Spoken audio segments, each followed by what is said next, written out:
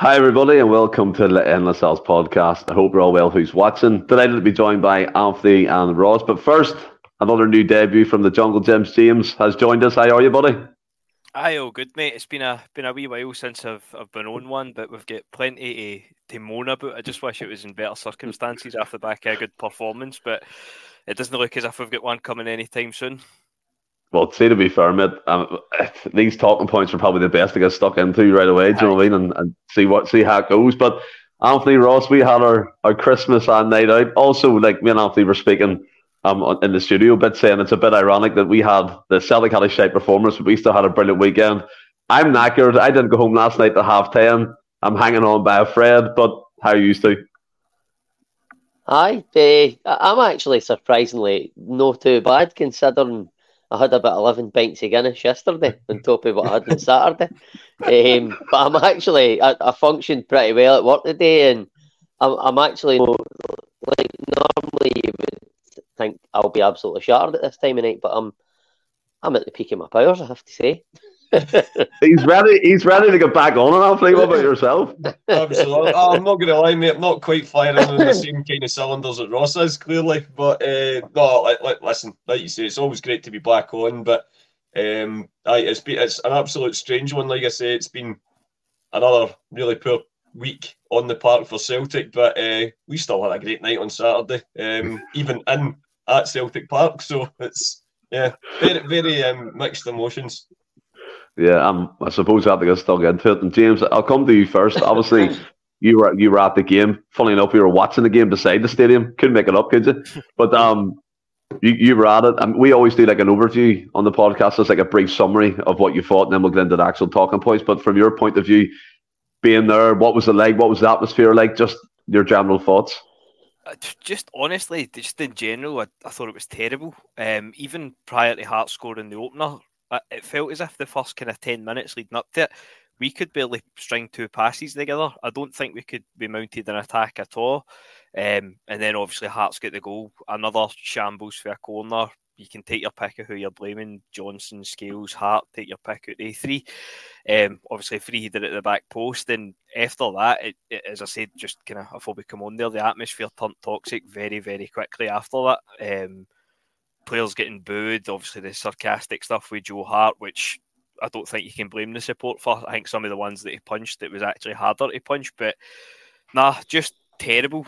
Just totally non-existent style of play. We keep hearing about pressing and things like that, but it's just basically a continuation of the season. And I think for parts of the season, we have ground out results, maybe a wee odd goal here or there, but it just feels as if this has been coming for quite some time, and we've pretty much kind of sleptwalk into it. Yeah, and it's the feeling, Ross, what I've been saying for weeks, that there's just something not quite right within the club from top to bottom. We can't quite put our finger on what it is. Obviously, we'll get into the talking points later. We were watching it together. I seen you having mixed emotions, saying things as well on the sofa. But look, I won't say the things. I'll see if you say them tonight. But how did you feel? I mean, coming away from it, obviously we were on the drink, heavily influenced by what we were saying and things like that. But I mean, it's 48 hours after the event. I'm still feeling a bit shit. What about you? It's funny. It's a funny feeling. I'm not as probably up in arms as some people, but I mean, I have to say, during the game, I was really angry with the performance. I never seen the Kilmarnock game, so I can't really comment on whether it's been a continuation for that. But obviously, I watched the Feyenoord game, and I've heard a lot of people say that it's got shades and drawn comparisons with the COVID season, and I totally understand why people would do that. But I look at the COVID season, I think we were losing games at Parkhead, we were losing games away from home domestically, and then we would go into the European game and we would get turned over heavily, 3-4-0 some games. But obviously, you didn't see that in the Feyenoord game. People could say Feyenoord obviously didn't have much to play for, neither did Celtic, but you still have to turn up and go and try and win the game. And I think Feyenoord did try and do that, and Celtic played well and fits and starts in that game. It wasn't the most brilliant performance, but it was a performance where you would say, I couldn't sit here and say that Rodgers has lost the dressing room as such, And I think on Saturday as well, listen, it was really poor. It wasn't good at all. But there was moments in the game. There was Kyogo had a chance. I say a chance, sort of half chance when I can't remember. Played over the top, and probably last season he gets his foot on it and sticks it away, but he doesn't connect with it this time, and he's a bit devoid of confidence now. There was another chance in the first half. I think it fell to Palma as well. It was probably about the one and only time we managed to get sort of in behind Tart's back line, and I can't mind who played the ball across. I really can't. It came in for the right hand side. They'd got to the byline with a ball play. It was Kyogo who played it across, and Palma obviously it broke to him, and then you have to credit Hearts. Excuse me. They got a block in. It was that Kingsley who scored the free kick. And I think it was actually 2-0 at the time. So, I mean, that's not great. But there was moments in the game. And again, there was points that show me that I don't think Rodgers has lost the dressing room as such. But there just doesn't seem to have a plan. There doesn't seem to have a style. And I think the big issue for me is the continuity part in terms of right down to what Rodgers is saying. I think he's contradicting himself at times. He's saying one thing at one point in the season and saying another, like, say, the weekend there. But also, you have to take into account, and I'm not making excuses, but you have to take into account that I think it was Wally said on Friday that we haven't. I don't think Rodgers has picked the same team 2 games in a row, and that probably for me boils down to a lot to do with injuries. I don't think that he's been able to play his strongest team that he would like to for our full squad. And you see it where he picks obviously Matt O'Reilly and Cal McGregor all the time in the middle of the park. But then he's gone between the now because Hatati's been injured for most of the season. He's gone between Home, Bernardo, Turnbull and Awata. And none of them, I have to say, I liked what I seen of Awata, and he's sort of gaming a bit performances. But the other 3, I don't think are doing enough to actually nail down the spot. So he's like playing Home, and then after a game or 2 games, he's like, I don't like. He's not doing enough. So then he throws Turnbull in the hope that he'll do enough. Then he doesn't do enough. Then he throws in Bernardo for the European games. I've liked Bernardo in fits and starts, but again, he's not really doing enough. None of them are doing enough to nail down that spot. It's so weird now. I think that I know I'm rambling here.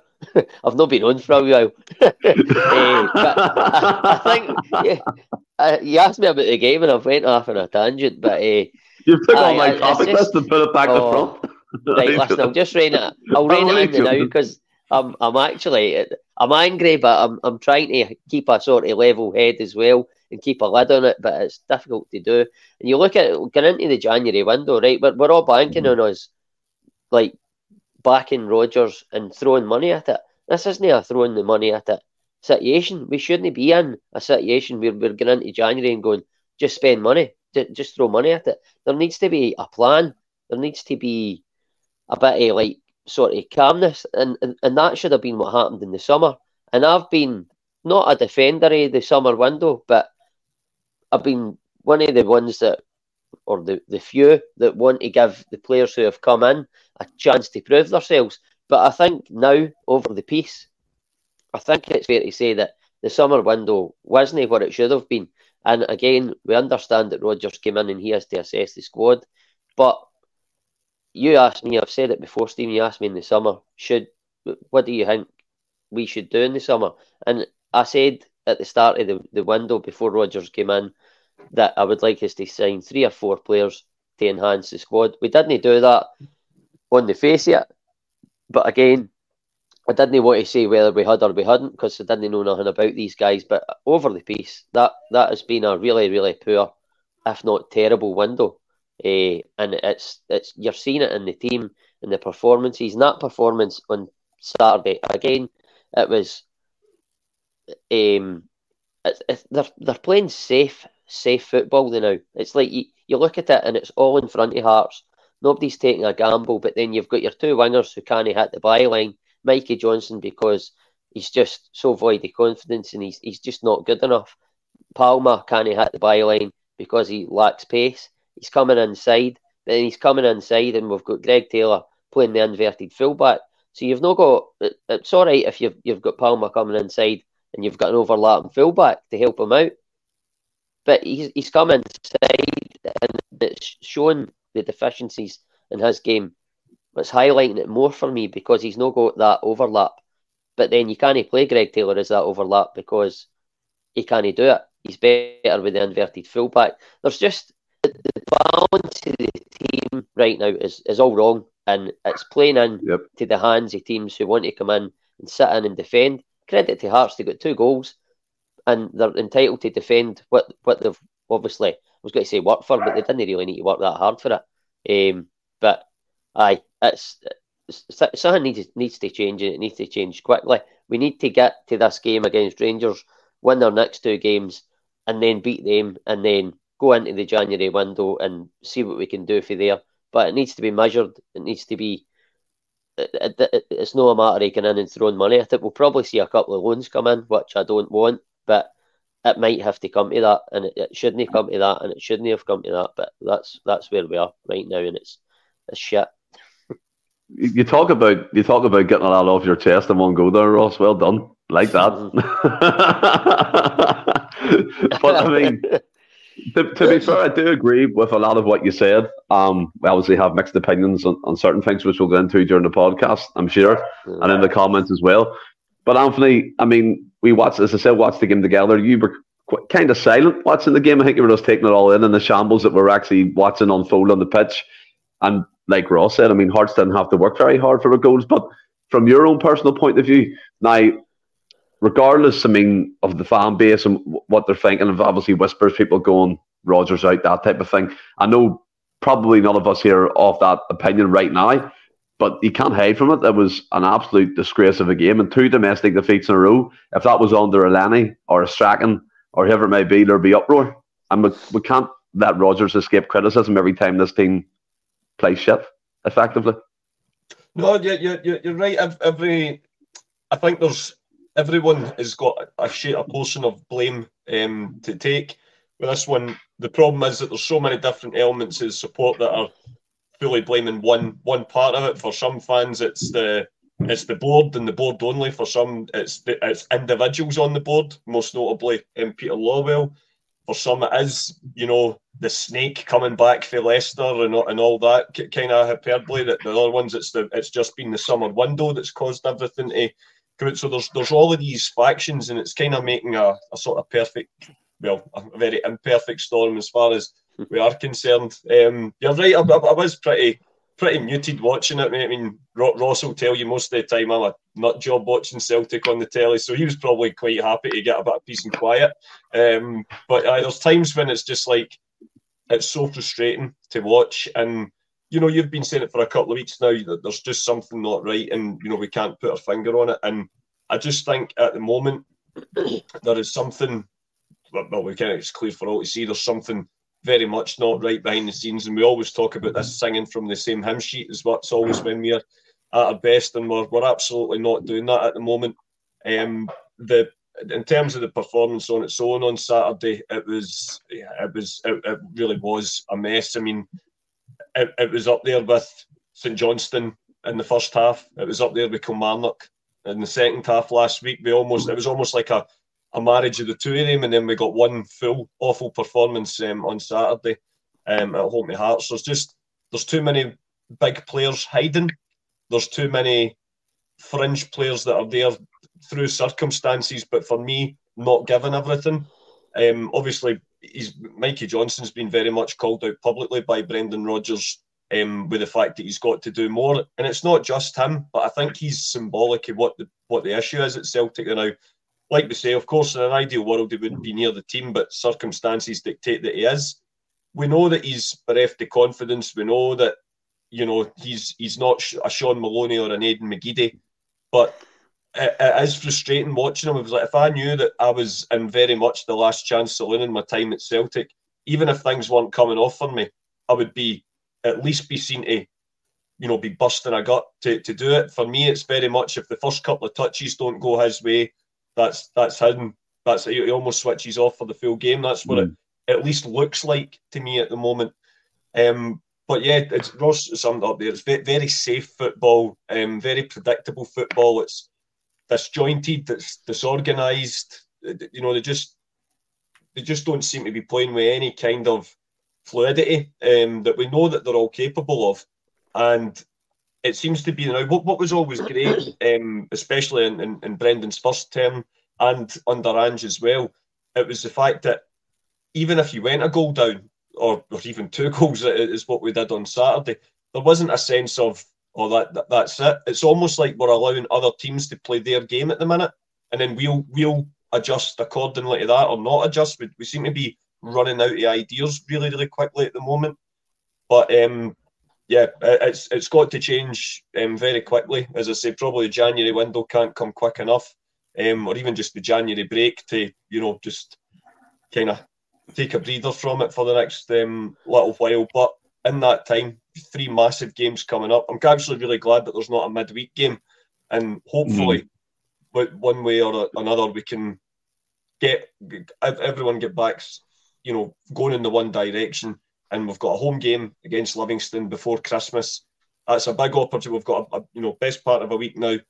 It's a chance to try and knock some heads together and hopefully start putting things right on the park. And you look back to Angie's first season when we lost 3, we only won 3 the first 7 games or something like that. And it was after that 7th game where Ange says, we've pretty much got to be perfect now to even have a chance of winning the league. We're not quite at that point yet, but it's that similar kind of way that we really can't afford to be dropping any more points. There's going to have to be a big turnaround in the second half of the season, but we need to get to the midway point first, and before we can, properly assess things. But we're in the eye of a storm at the moment, mate, and it's just important that we try and get through it without dropping any more points in this title race. Anthony giving it another full weeks of training under the belt. Remember that excuse? Remember Lenny used to use that all the time, but no, I get what you mean. Ross, Paul McFarlane, is Ross sponsored by the Celtic store Christmas ad? Actually, this was a gift for you. I'm working on a job now, and the nice couple that I'm working for were away Christmas shopping, and they seen it and they said, we need to get Ross that. So they brought it back in for me. But I'm quite pleased with it. It's a nice wee jammy top. It's lovely, and you rock it really well. And James, you spoke about the first goal, and we'll talk about the first goal now. Jed Thomas comes in. What the fuck are we actually doing on the training ground? We're totally devoid of any ideas on how to play. We're now easy to play against. And for me, that corner kick was the epitome of easy. When you looked at the replay, Liam Scales and Greg Taylor ended up marking each other. And you just don't know how that kind of situation arises. And it seems to be, look, this isn't a Rodgers issue. This stems back for years. Our inability to defend set pieces, our inability to clear the lines, and Joe Hart punching balls. We all seen this, punching balls when he shouldn't be punching balls. He's been catching them and things like that. So what do you think we're doing defensively wise on the training ground? Because for me, watching that first goal, it was comedy defending.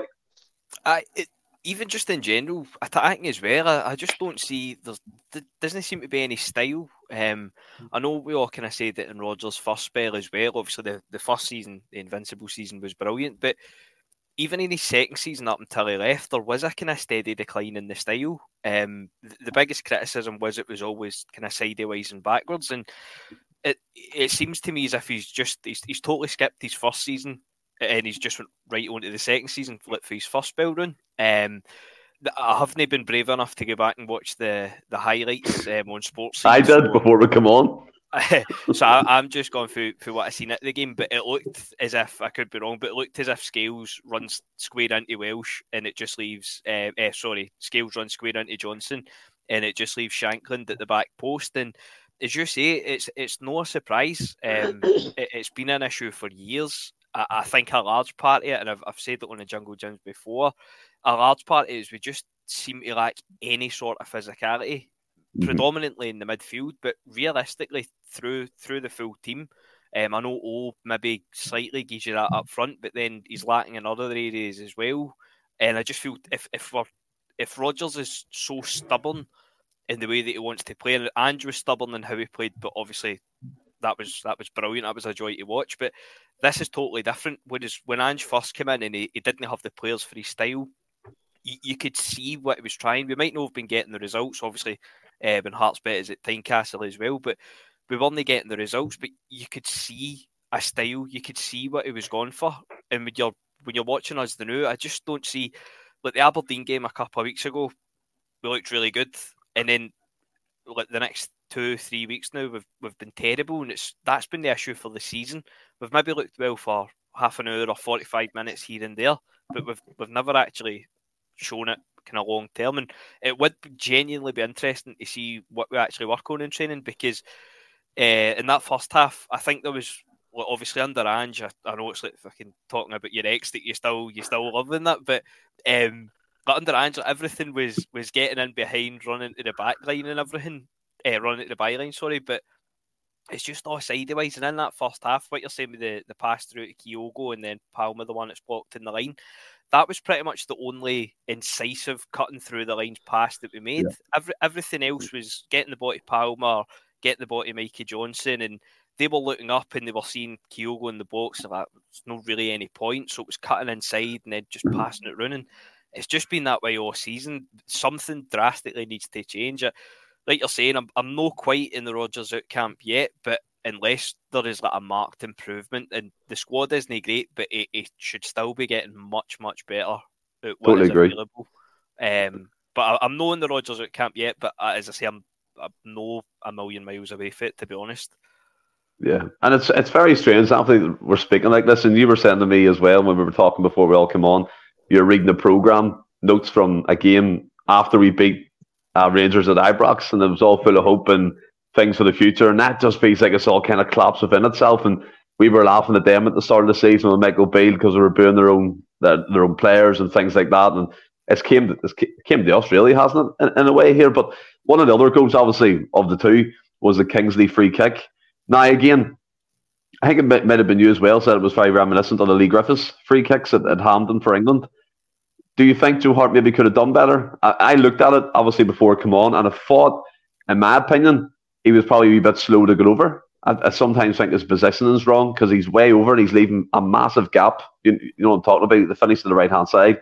And it wasn't like struck with venom. It was just placed. And that, for me, again, is worrying signs. And I've been saying it for months and months, and I know people have been as well, that I just don't think he's quick enough or mobile enough to be a goalkeeper at the top level. And again, contradictory saying this, and he had a great game against Feyenoord, but he dropped off a cliff against Hearts, and we can't ignore that. I thought his decision-making was horrible. And like we said, he could have caught balls, and he didn't. He was punching. And I think the crowd maybe really affected him, them sarcastic cheers, because maybe he hasn't felt that before. People are just getting fed up with this and maybe picking out players to have a go at, like Johnson, like Hart. And he's like, whoa, I've never experienced this before. But at the end of the day, it just wasn't good enough. And the free kick, I think he should have done better. And you yourself, you're tough on goalkeepers, but what did you think about it? He absolutely should have, mate. I mean, but we often speak about that. I mean, Lee Griffith scored 2 magnificent goals that day, but if you would look at it from an England point of view, I think second one especially, you got to expect your goalkeeper to do better. And I think in that, it's a great strike for Kingsley. Can't take anything away from him. Certainly with the distance, I think it was quite a fair distance out, but Joe Hart's got to be doing better there. But as I say, and absolutely with the punching scenario as well, it was becoming ridiculous at one point. You're like that, you're 6 foot, whatever he is, 6'3", 6'4", built like a tank. He should be clearing man, ball, and everything in between in that 6-yard box. But he just, for whatever reason, his confidence at the minute is absolutely rock bottom. He seems to be almost a symbol of how the season's went so far in terms, the decline. But he's unless we that there is a campaign for Scott Bain that I'm unaware of. He's basically what we've got until at least January, and I'm not 100% sure that if we are strengthening that a goalkeeper's going to be, pardon the pun, a number one priority. I can understand why, but there's a lot of risk to changing your goalkeeper halfway through a season as well. We've done it in the past, and with varying degrees of success. But there's no two ways about it. He is he's and a very poor reign of form to say. But he's not the only one.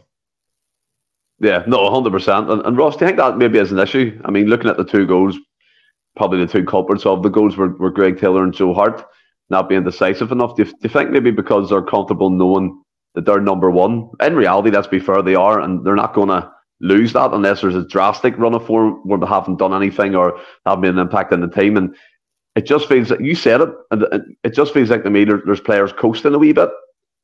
And look, you don't want to accuse that of professional footballers, but at the end of the day, if you're safe in the knowledge knowing you're going to play week in, week out, you can be like, fuck, I had a bad game, but I'm going to play next week again. I can rectify that. Do you think that creeps into the mindset when we're seeing these goals be conceded? Because, in my opinion, two soft goals, in reality, you were right, they didn't have to work hard for them at all. We handed the corner kick on the plate, and then they scored a set piece. Two set pieces we conceded from. Aye. I mean, that could... I mean, you're only guessing with that, whether it a bit of sort of, as you say, coasting just because they know they're going to play the next week. I don't know if it is that or not, but they're just not performing at the levels. Rodgers isn't getting the best out of the team now. As I say, I think the way that Rodgers wants to play, he relies a lot on his wingers, and I mean, as I said earlier, Palmer wants to come inside. He's got a great delivery, but he's never going to knock the ball by a guy and run and hit the byline. Rodgers wants and needs that. Certainly, the way the team's set up against us, we not only does Rodgers' style need that, but I think we need that anyway to move teams about and take them into positions that they don't want to be in, sort of commit defenders. And at the minute, as I said, Palmer comes inside. It's so readable. Mm-hmm. The odd occasion he'll get to the byline if we get a ball over the top or whatever, but very rarely has he got to take a man on. And as I say, he comes inside. He's not got anybody overlap him, so we've not got the width there. And then you end up coming across the box, and it's so easy to defend. On the other side, you've got you're going with Mikey Johnston now, who can't beat a man. He probably does it once or twice in a game, if that. He done it once against Feyenoord. I don't think he done it once in the whole time he was on the field on Saturday. So they two things are a big, as I say, they're a big thing in the way that we want to play and we need to play against teams who are defending deep. And I don't even think that with Maeda coming back, I don't think that's essentially his game either, where he'll go and beat a man. He likes to get sort of in behind and get the ball played over the top, which gives us another dimension, and that'll help. I think even Abada coming back, you look at it and you go, right, Abada, his numbers are good, he'll get you a goal and stuff like that, but again, he's not going to run at a defender and take him on and take him into positions where he doesn't want to be. James Forrest would have done it. I don't think he's got it in him anymore. I'm really, it's tough to say that. I hate to say this. If we lose the derby at the end of the month, Rodgers is a dead man walking. I mean, he is. He's already a dead man walking with some sections of the support, Jed. So I can't disagree with that. He was a dead man walking with some sections of the support when he came back in the door before even the team had kicked the ball. But what was I was talking about something there. I've lost my train of thought. Mickey Johnson and Palmer on the wings. So all the wingers. Then I've got on to James Forrest. He would have done that job in the past. Rodgers utilised him doing that, running at guys, getting to the byline, pot them up with goals.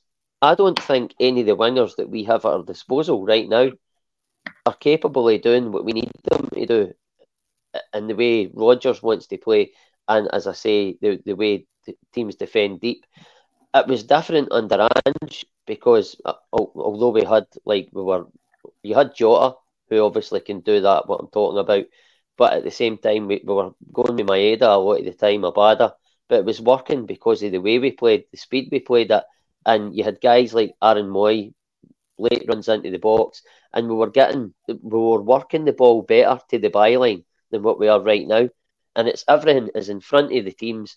And it's so predictable now. And people say that was what happened towards the end of Rodgers' first tenure, and it absolutely did. But you have to say, heading towards the end of Angie's tenure, it started to happen as well, and we lost a few games towards the end of the season.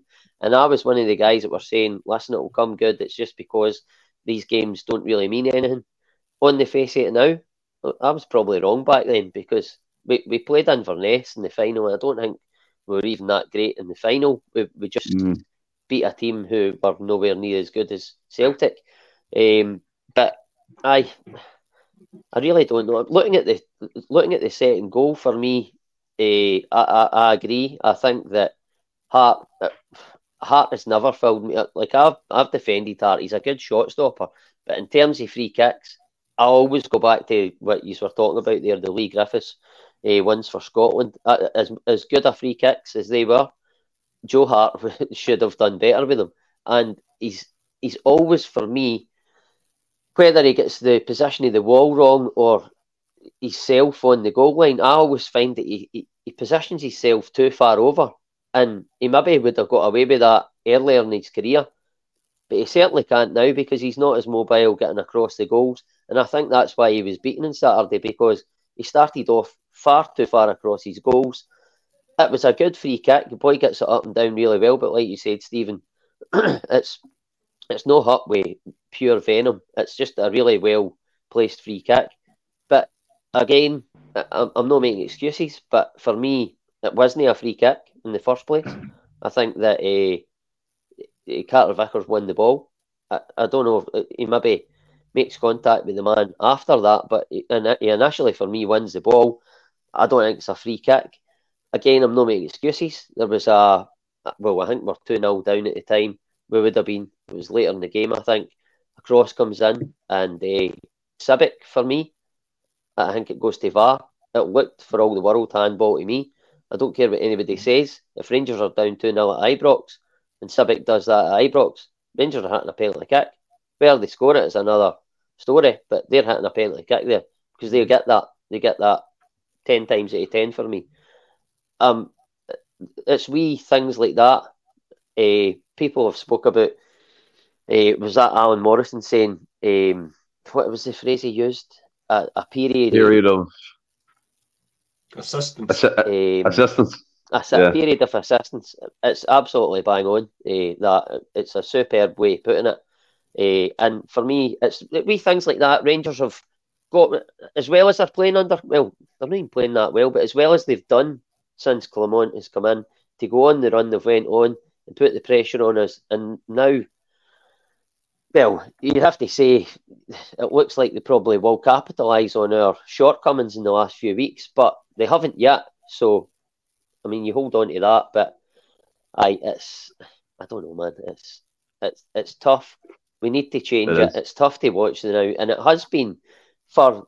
I have to admit it. It's been tough over the piece for the most part this season.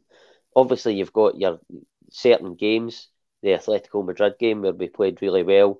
We beat Aberdeen 6-0. We've played well in games, and we've played well for full games, but we've not built up a real good momentum, albeit that we were unbeaten in the league. I still don't think we were getting by for the most part, even though we were unbeaten. We need to do more, but for me, I know people are blaming Rodgers. I'm not blaming Rodgers now because I don't think he's been given the tools to. I don't think he's been given the tools to play the way he wants to play. He needs a wee bit more time. He needs the January window and the summer window. And then if we're still watching the same football as we are now and the same sort of predictable, safe stuff, then I think if you listen, I know you maybe will only get that amount of time to get it right, but I think he deserves at least another 2 windows to get the players in that he wants, and Celtic have to back him to the best of their ability. And then if he's still producing the same football we're watching now, then questions have to start being asked. Albeit that if we lose the league this season, we won't get to this point because he'll probably lose his job in the summer, or he might even walk away. But I don't know. But for me, the injuries that we've suffered, coupled with the fact that Rodgers hasn't actually got the signings in that he probably wanted, I think we need to give him a bit of time to get the players in that he wants that will suit his style. Because the players right now probably were more suited to the Ange style. They were bought specifically for the Ange style, and we all said that on numerous occasions, certainly in this podcast. So time will tell. We need to have a good January window, but again, I don't want us just throwing money at it. It needs to be measured. There needs to be a plan. It can't just be, right, just sign him, get him on loan, just for bodies. Because we should never be at that stage. And I don't want us to go in and act like that in the window, because it's not at the desperation stage just yet. Well, I mean, let's talk about Brendan Rodgers now, James. And in the comments from what Ross has been saying, people are saying 2 windows, God help us. Alistair Jackson said that Rodgers said numerous times he picks the players. He said he was happy with recruitment. He said the reason he came back, or one of the reasons, was the upgrade in the recruitment style. And you laugh, I know, that Celtic have at the moment with Mark Lawwell there and all the other scouts and data and stuff like that. Ross said we're not at panic stations. I don't think it's panic stations, but what I think it is a big dose of wake up and smell the coffee. That's what I think this is at the moment, the situation we're in. And Brendan Rodgers isn't exempt from any sort of criticism. It's past that stage now, where you can be like, it's the players are getting used to the system and that type of thing. You were at the game. Anthony goes to games. We all go to the games and we can see different things, whether it's on TV or live at Parkhead. There's, for me, a lack of cohesion within that team. There's a lack of identity. There's a lack of a character from Rodgers, the way he used to be the first time. One week you get him and he's firing all cylinders and he's saying the right things. The next week he totally changes what he says from that press conference to the new one, and it doesn't make any sense. His messaging to the players is, we need to bring quality in, but then does that affect the guys who are on the pitch? Are they questioning whether they're going to be there? And like, why should I try for a manager who might not believe in me or want me at the club? And I don't care that it's Rodgers. At the end of the day, if the results continue the way they're going, questions will be asked, and it needs answered pretty quickly. We can't afford to go 3 or 4 league games where we don't win or only pick up a few points. That's not good enough for Celtic Football Club. A defeat's a catastrophe. We all know this. A 2 defeats is even worse. But what do you think about Rodgers at the moment and what you're seeing? Well, I agree to an extent with what Ross was saying there. He hasn't got his own players in, and obviously the players that we've got, as we've kind of spoke about previously, guys like Greg Taylor, they're obviously no suited to the style that we're playing. But I think that only goes so far.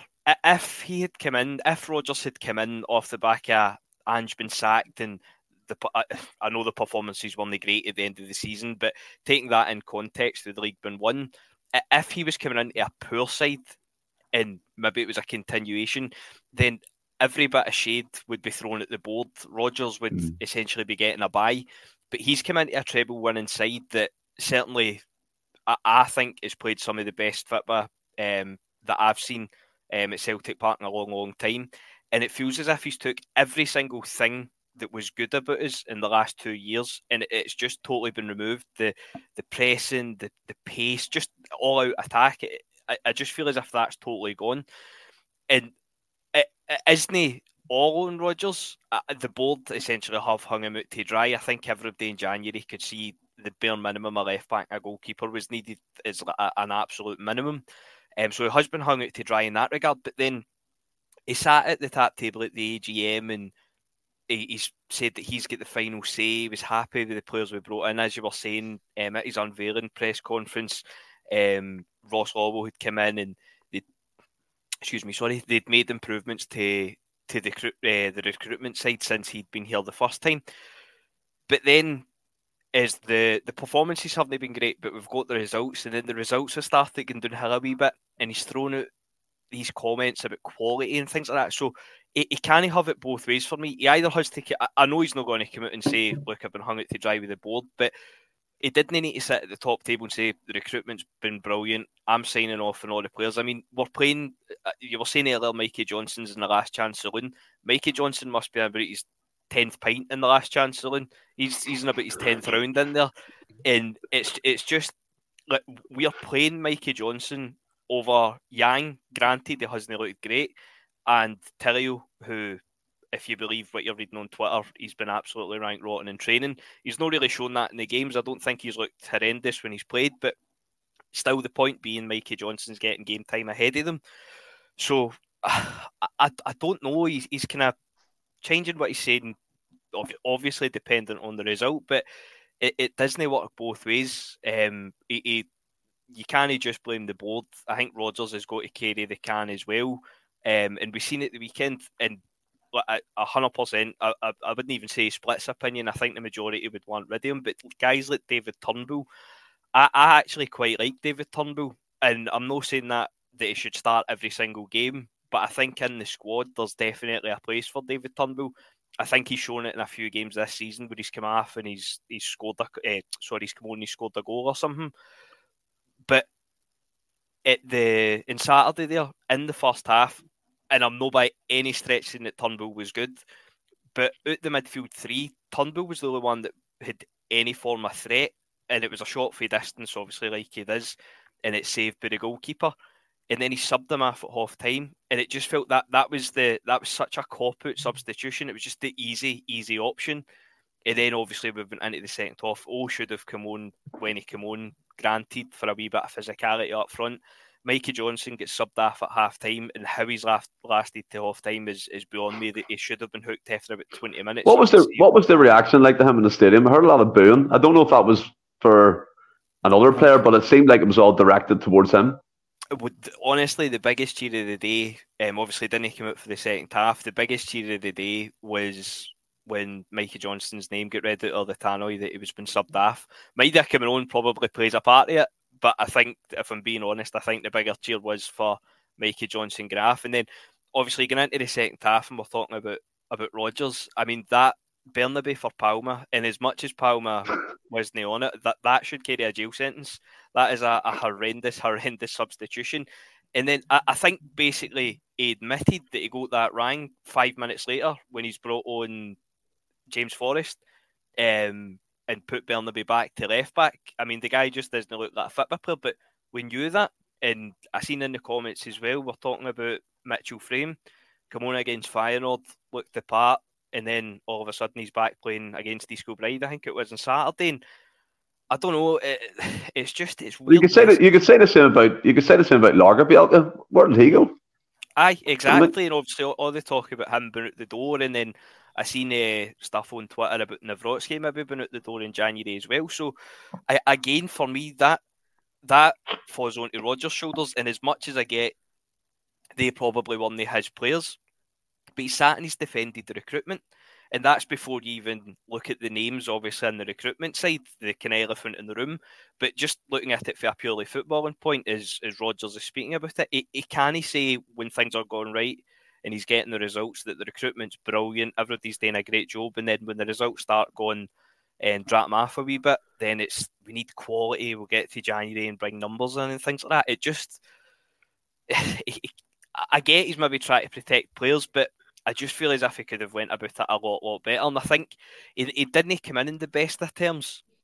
And obviously when he's come in and it was so glaringly obvious what was needed, and then he's to an extent defended not even to an extent, he has defended the board, then it leaves a wee bit of a kind of sour taste in the mouth, and obviously results haven't helped that either. Yeah, and obviously, like, Rodgers, to be fair to what James is saying, has defended recruitment time and time again when things are on the up, and we got that victory at Ibrox and Atletico Madrid games and all that. He says it was brilliant. Comes in, one of the reasons he comes back is the recruitment side of things. And then you look at the squad, like Largabielka's nowhere to be seen. Naroski's been back from injury for a few weeks now, hasn't been in any squad.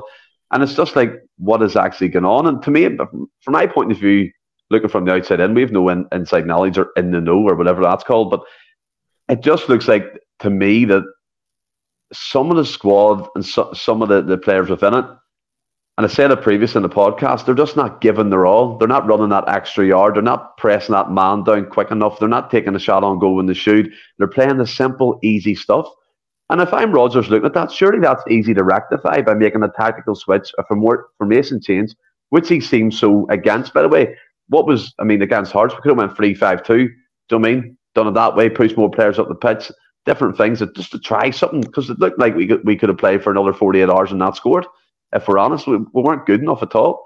And like what James and Ross were saying there, Rodgers has to be doing better with what he has. And people are saying, yeah, Ross, you said 2 windows. That's fair enough. But he defended the recruitment he got in the summer and he signed off the players. So what makes you confident after he get into January that he's going to be like, boom, boom, him, and him, they'll come in and prove it? And I totally agree with you, Ross, by the way. And I'll give you this one. We can't just throw money at it. I know I've said do it, but unless there's a plan in place, a plan of action, a specific profile of player that we're after, like Roger said, physicality. We've got fuck all physicality. So I don't know how he thought that recruitment in the summer was a success, because that's non-existent throughout the team. He wanted athletic players, again, that both wingers can take on their man, albeit Abada's out injured, who would have been first choice on the right. But you get the sentiments of the support. We can see it as a support base. So you're thinking to yourself, can the coaching team not see it? Yeah, well, it's one of those ones in the sense that failure has got many fathers, and that's what I keep saying. But Brendan's got to take a portion of the blame on this one, because I would say where he is coming up short so far. I mean, they're all, from top to bottom, the club's coming up short at the minute.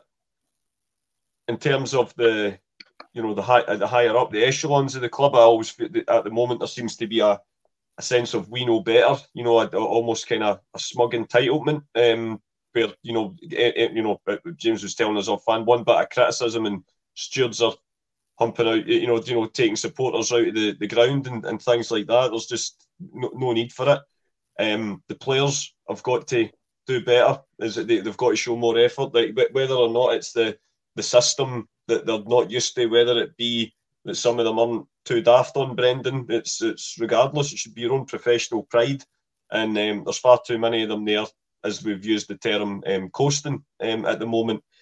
But with Brendan himself, I do agree with James. There's been a lot of mixed messaging coming out from him. Like you say, one moment it's absolutely brilliant, and everyone's going in the same direction. And the next minute, this squad needs quality and this, that, and the other. And like we say, this is a treble winning team. This was not, he did not take over a team that's in ashes. He's taken over a winning team. Okay, one or two have left, but they left for hefty fees, and really that more of that should have been spent on a higher quality player to come in. I know we often speak about how do we get these first team ready players, and it is a lot more difficult than I would imagine some might guess. But regardless of whether or not he's not been given the exact players that he wants or anything like that, part of his job is also remember to develop players, and it's something that he's been well renowned for.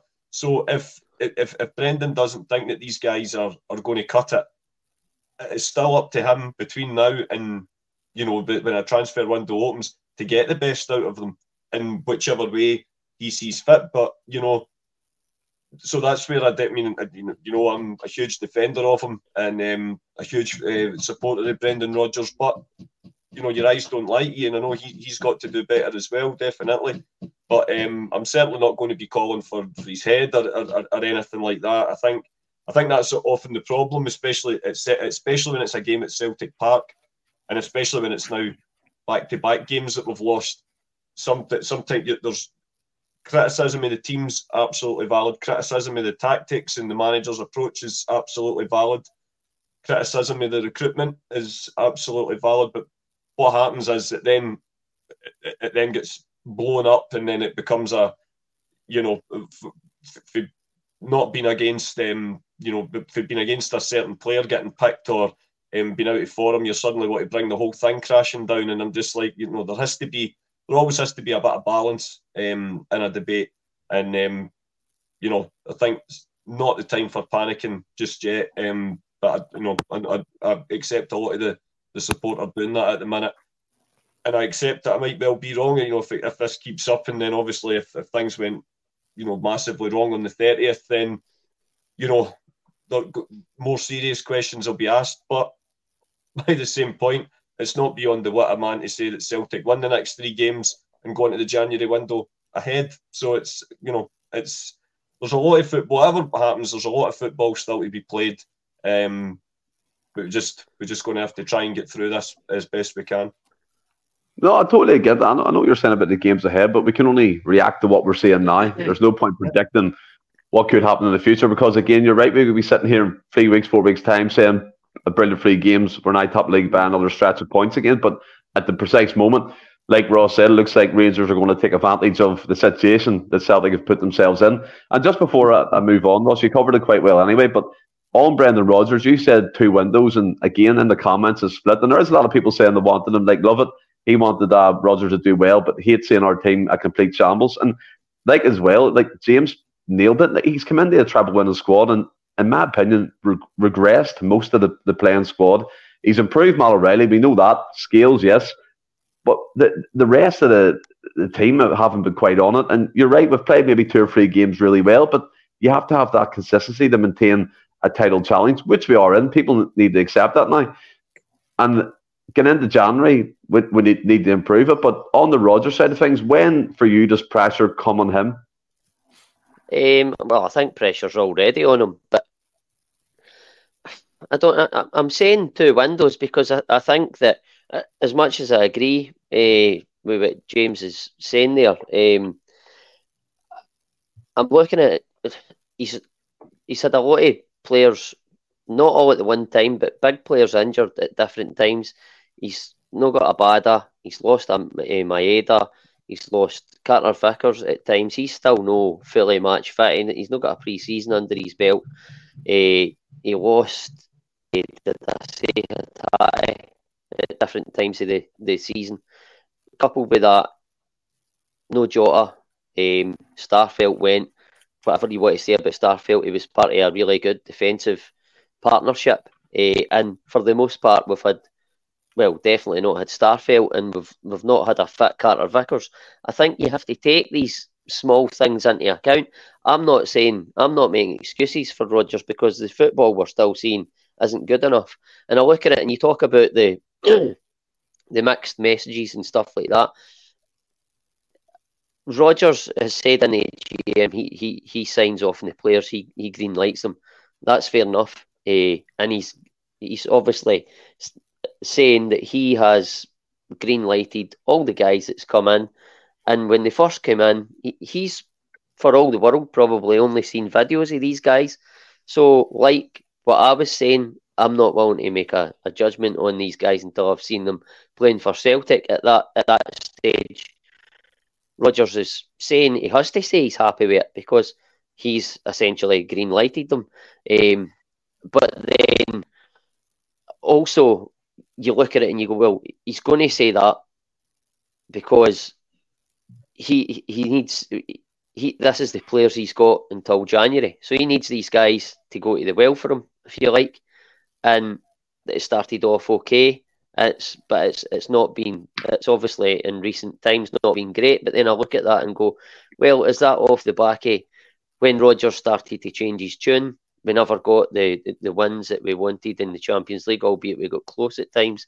And then he started to say we need quality, and I'm like, that's the mixed signals. But he's sort of, for me then, I think I said about 2 or 3 weeks ago after the St Johnstone game that I felt like the first half performance was off the back of him consistently going on about at that stage we need quality. And I'm thinking, well, he's now got these players who he brought. He essentially green lighted, and he said he wanted these guys. Now they're walking about going, well, does he think I'm not quality?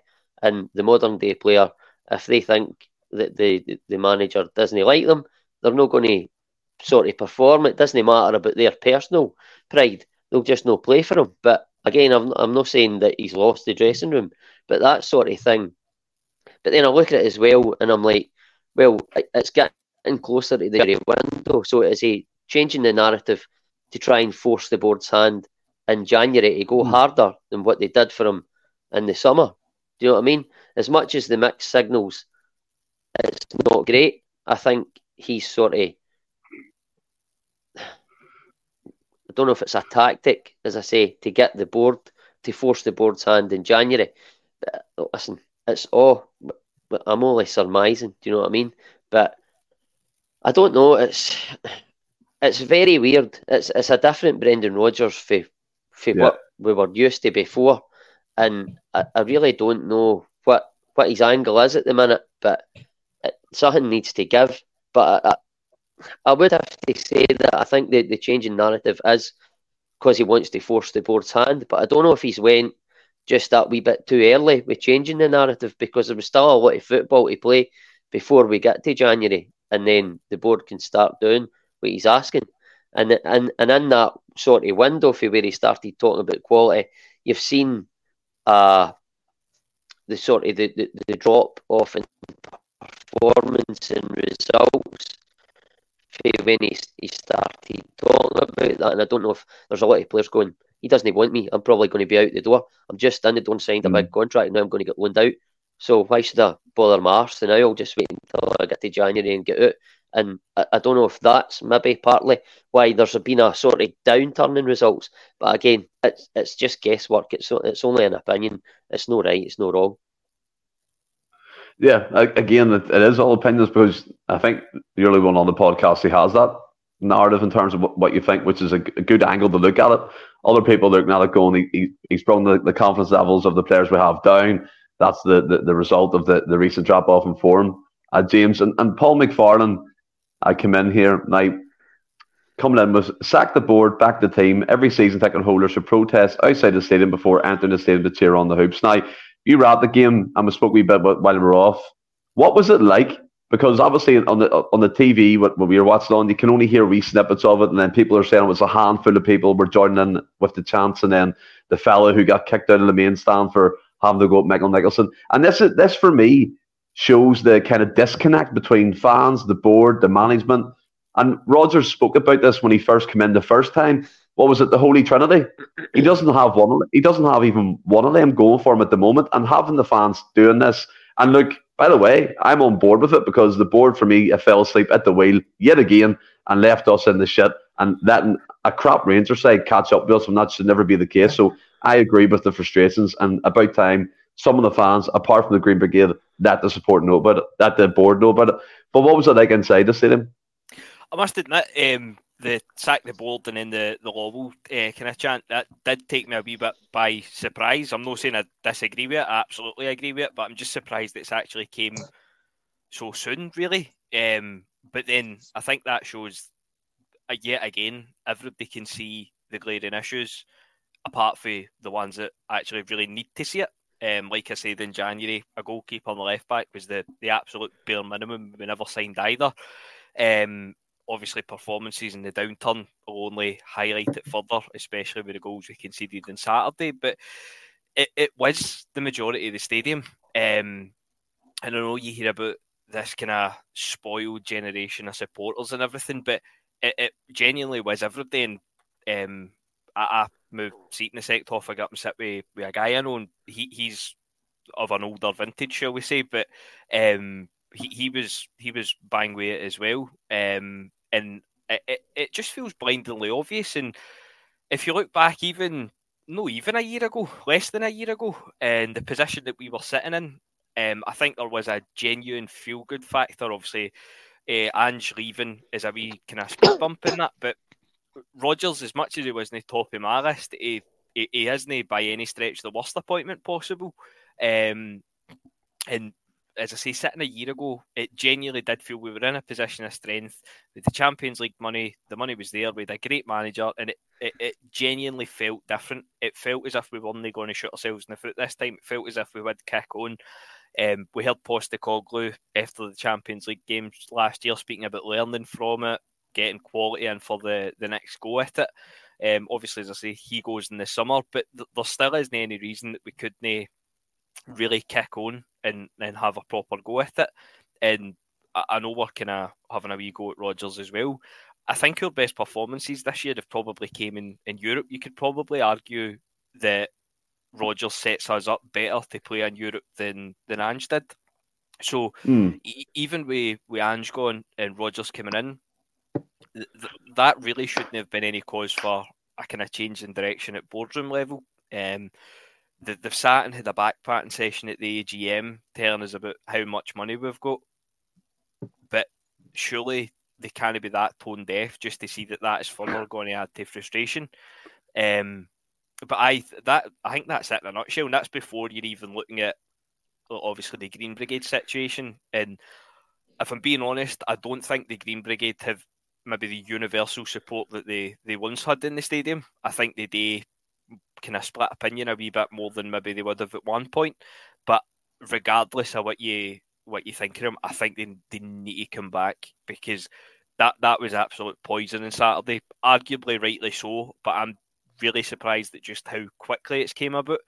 But even out with that, the atmosphere, obviously, I'm sure you will know yourselves, it's not been great since they've been away. The Feyenoord game, obviously after we get the goal, was brilliant, but I know it was a de-drubber and that plays into it, but it's not been a great atmosphere without them. So I think it's been going on long enough now, the situation with them and the board. I think they need to get it sorted and just basically get them back in, regardless of whether you agree with them or not. I think they need to be there, and I think them not being there has just highlighted how much they're needed. Yeah, I think Ross as well, like what James said, and even Jed here as well, it was young and old who were singing sack the board. Now, I don't know if the Celtic board's reason, and obviously it's totally different to what we're speaking about right now, but the people who you think would start at them chants weren't in the stadium or weren't involved, and it kind of escalated from probably someone saying it, and then it's just kind of followed around the stadium. And I think we were speaking on Saturday night about it, and Franny was like, it was only a handful of people, but to have James, who was at the stadium, and Jed as well, kind of confirming it was everybody. Does that surprise you a bit? No, not really, no, because I think there's a large section of support. Well, I think there's a large section of support that have said they've forgiven Brendan Rodgers when subconsciously they actually haven't. And the minute results have started taking a downturn, that's coming to fruition that they haven't forgiven him. There's absolutely, listen, I'm not saying it's perfect. I'm not defending Rodgers. It's not just Rodgers' fault. Rodgers should be getting more out of the team. The board should have done more in the summer. Rodgers has come out and said that he was happy with the summer window. I didn't believe it, what he was saying. I was convincing myself that the summer window was good, but I also didn't want to, as I've said before, I didn't want to judge these guys on not seeing them kick a ball in anger. I don't think it was fair. I was being a bit more reasonable, but it doesn't surprise me that the chants have started coming, because there's been unrest with the board for a large section of the fan base for even before Rodgers came in, and it was sort of probably for the like say the COVID season it stemmed for, but then obviously we had that 2-year period where Ange has come in and it looked for all the world like we were acting like a big club. I have to say that probably after that first window where Ange says I need to do more to, like, obviously because I wasn't getting my message across, and he didn't get the business done that he wanted in the first window. But then whatever Ange has done and said, the board have went and backed him and gave him what he wanted. Probably what I would say is what Ange was asking for probably won't be at the same level of what Brendan Rodgers will be asking for. But listen, Ange took us to a point, and I think he would have kept building as if he'd stayed and kept getting us stronger. And I think Rodgers just needed to come in and continue that. There's a lot of things went against him, but we need to. It's on Rodgers, as I say, but it's also on the board for that last window, because they've done what as everybody says, they've reverted back to type now that Ange is away. Rodgers has obviously come in and not put enough pressure on them to bring in the guys that he wanted. I think he's been busy assessing the squad and just going, right, okay, that we'll have this guy in, he looks good. But that's why I say he probably needs one or two windows more, because now that he's in and he knows, Rodgers will know fully what he needs, because he said in the summer he'd watched the team, he knew what he needed and stuff like that. I don't fully believe that. Do you know what I mean? I think he has watched the team at times, but he didn't watch it like we watch them. Do you know what I mean? He wasn't watching it week in, week out, because he was a manager at Leicester and trying to steady a ship there. So he wasn't watching us week in, week out, not to the level that a fan does. But listen, it's a culmination of a lot of things, and these things need to be put right. But it's not only, listen, I know we're talking about the sack the board chance. It's not on Brendan Rodgers. It's not just on the board, but it's a culmination. And it didn't, to answer your question, I wasn't surprised by it, because it's stemming from the COVID season, and then we had that period with Ange where it sort of papered over the cracks of the board, what the board were doing, and now they've sort of reverted back to type. And after that summer window, that sort of ineptness and that lack of ambition is coming to the fore again, and it needs to change. I don't know if sacking the board is the answer, or the board just doing what needs to be done and backing the manager that they've made the highest paid in our history. What's the point in bringing him in and making him the highest paid manager in our history if you're not going to give him the fucking tools to do the job? So exactly. It needs to change, and it needs to change starting in January. Yeah, I totally agree. And see, to be honest with you, that kind of sums it up. What's the point of bringing a manager in, has paid, and you don't give him the funds or what he needs to be successful at the club? And after he kind of rounded off here, Graham Bell comes in. We want the atmosphere to return, and that means getting the Green Brigade back. However, the GB need to try and screw the nut and stop getting the club fined, FIFA, the brigade. And kind of added to that as well, you spoke about the fellow who was in the main stand and getting turfed out. So I'm guessing you're for people voicing their opinions. And what is poisonous about what James rightly said, that atmosphere, is the main culprits who you thought it would start didn't. They weren't there. It was started just organically. And the fact is, an everyday normal Celtic fan with no affiliation to clubs or ultras groups is starting to seep out that frustration that we've all been feeling for quite a while. And Ross said there, what's the answer? Is the answer to sack the board? He doesn't know. The reason why I'm so for sacking the board is this board has been in place for years and years and years. You need fresh ideas, no matter what walk of life you work in, whether it's sales, whether it's management, whatever. Something changes, you get a fresh kind of opinion, that type of thing to make it move forward. We haven't had that. We had the one kind of section with Dominic Mackay. It lasted about 8 days and 2 minutes, and then he was out the door. Do you know what I mean? And it's the same old people, the same old Chris Mackay, Peter Lawwell, Mark Lawwell, Ross Desmond, Dermot Desmond, all these guys. Just people who've just been at the club for years and years and years, and there's no kind of forward thinking.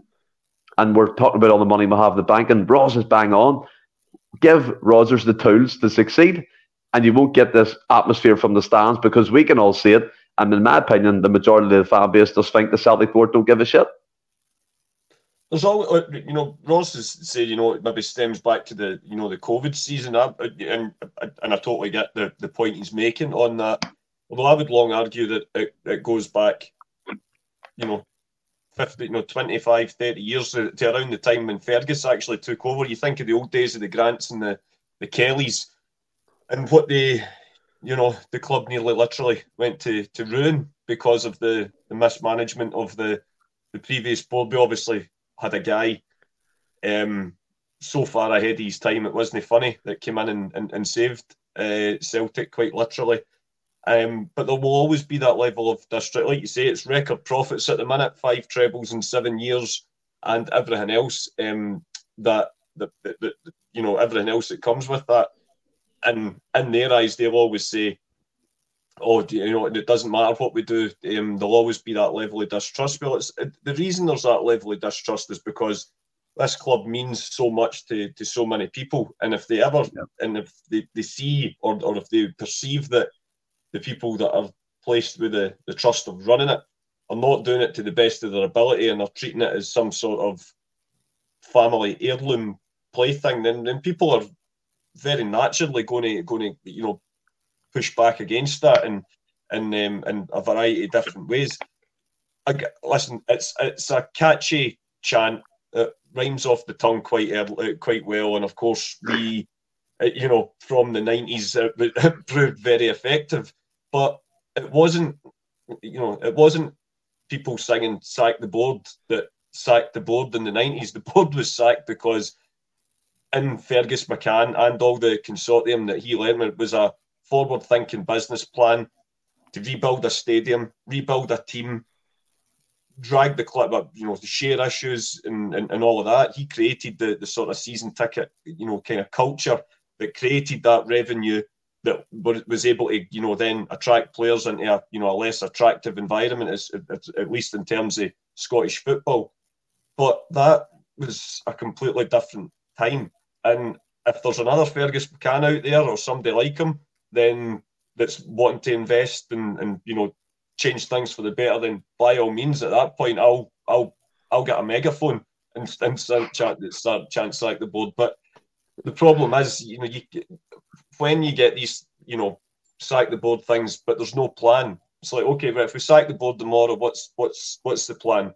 And that is usually, it's the exact same. Everyone says me with the the team that I like in England. Man United's the same. Every time that something goes even, and listen, I'm not saying that they are by any stretch of the imagination the best owners, but the minute something goes wrong, everything's the Glazers' fault. Every single thing in the world is the Glazers' fault, and you're like, it can't all be the Glazers' fault. And I feel sometimes it's just, and they want the Glazers out. They want the Glazers out, but there's no plan in place for taking over. And that's why if I'd have been at the game on Saturday, I'd have been pissed off as much as the rest of them. But I feel it's a bit of a wasted energy, because until we get an actual plan to say, right, put our faith in this guy, he's going to come in with a consortium and change things, then that's different. Sacking a board with no plan in place is, well, madness, for want of a better word. As much as, and that's not me defending them, but I just think you got to live in the real world at times as well. Yeah, but I get what you're saying there. But again, you have to understand the frustrations. And I know you're saying it's a catchy chant and it's fine, but the thing that really frustrates me, and you're like, what's the plan, right? That's fair enough. I get that. Obviously, you don't want things happening with no plan in place or no people to replace these guys or girls, whoever it may be in the boardroom. It's just the lack of forward thinking. It's the lack of just being imaginative, ideas going forward. And I know we've got the feeder club now in the Austrian a second tier. That's good. That's forward planning in case they have players we can pick and they can take our players on loan, which they have. But there needs to be more of that, in my opinion, James. There needs to be more kind of. I know we're never going to compete with the big dogs in Europe with money, with revenue streams, with TV deals. But we have to take advantage of what we have. What we have at the moment is over £70 million in the bank. What we have is record profits. What we have is we're building a brand new state-of-the-art training facility. All well and good, but you can't neglect the playing squad. You can't neglect what's on the pitch. And then that seeps into the stands. The players can feel the frustration. Some players are going to hide under that kind of environment and be intimidated by the atmosphere. And we all made a laugh, the joke in previous years about Sevco always struggling to play at home because of the pressure they felt. And you can see it 100%. They totally wilted under that pressure. I'm not saying for a second we will, but I'm saying it's poisonous for that atmosphere to feed on to the players, because you want a positive playing environment. And if you're getting stuff like that towards the end of the game, middle of the game or start of the game, it's just not good. I get it to a point, but then at the same time, the players are partly responsible for creating that atmosphere to an extent. With the sack the board chance, I think that's just more born out of kind of frustration. It just seems to be like kind of sheer kind of nepotism, really, at boardroom level. I know we've no kind of spoke about it in as such with Mark Lobble, sorry, coming in. I was going to say Ross Desmond there. He'll probably be the next one in the line for the job. But with Mark Lobble coming in, I mean, I was actually talking about this earlier. Remember when obviously we were linked to Eddie Howe for all these weeks, and then it was apparently very close to being done. And the holding point was Eddie Howe wanted to bring in his own director of football that had worked with at Bournemouth. I can't remember the guy's name. I think it was Richard something, but his name escapes me. But then Ange came in. As soon as we started winning games, the director of football chat just get put to the one side. Obviously, we signed well in the first summer and we were playing some nice stuff. Then Mark Lawwell came in, kind of get snuck in the back door, essentially. I'd love to know who he bet at the interview stage, if there ever was an interview stage, which is a discussion in itself. But I think we all know why Mark Lawwell got that job. I think it's fairly obvious to see, and it kind of coincided with something else happening at the club with the name of Lawwell returning as well.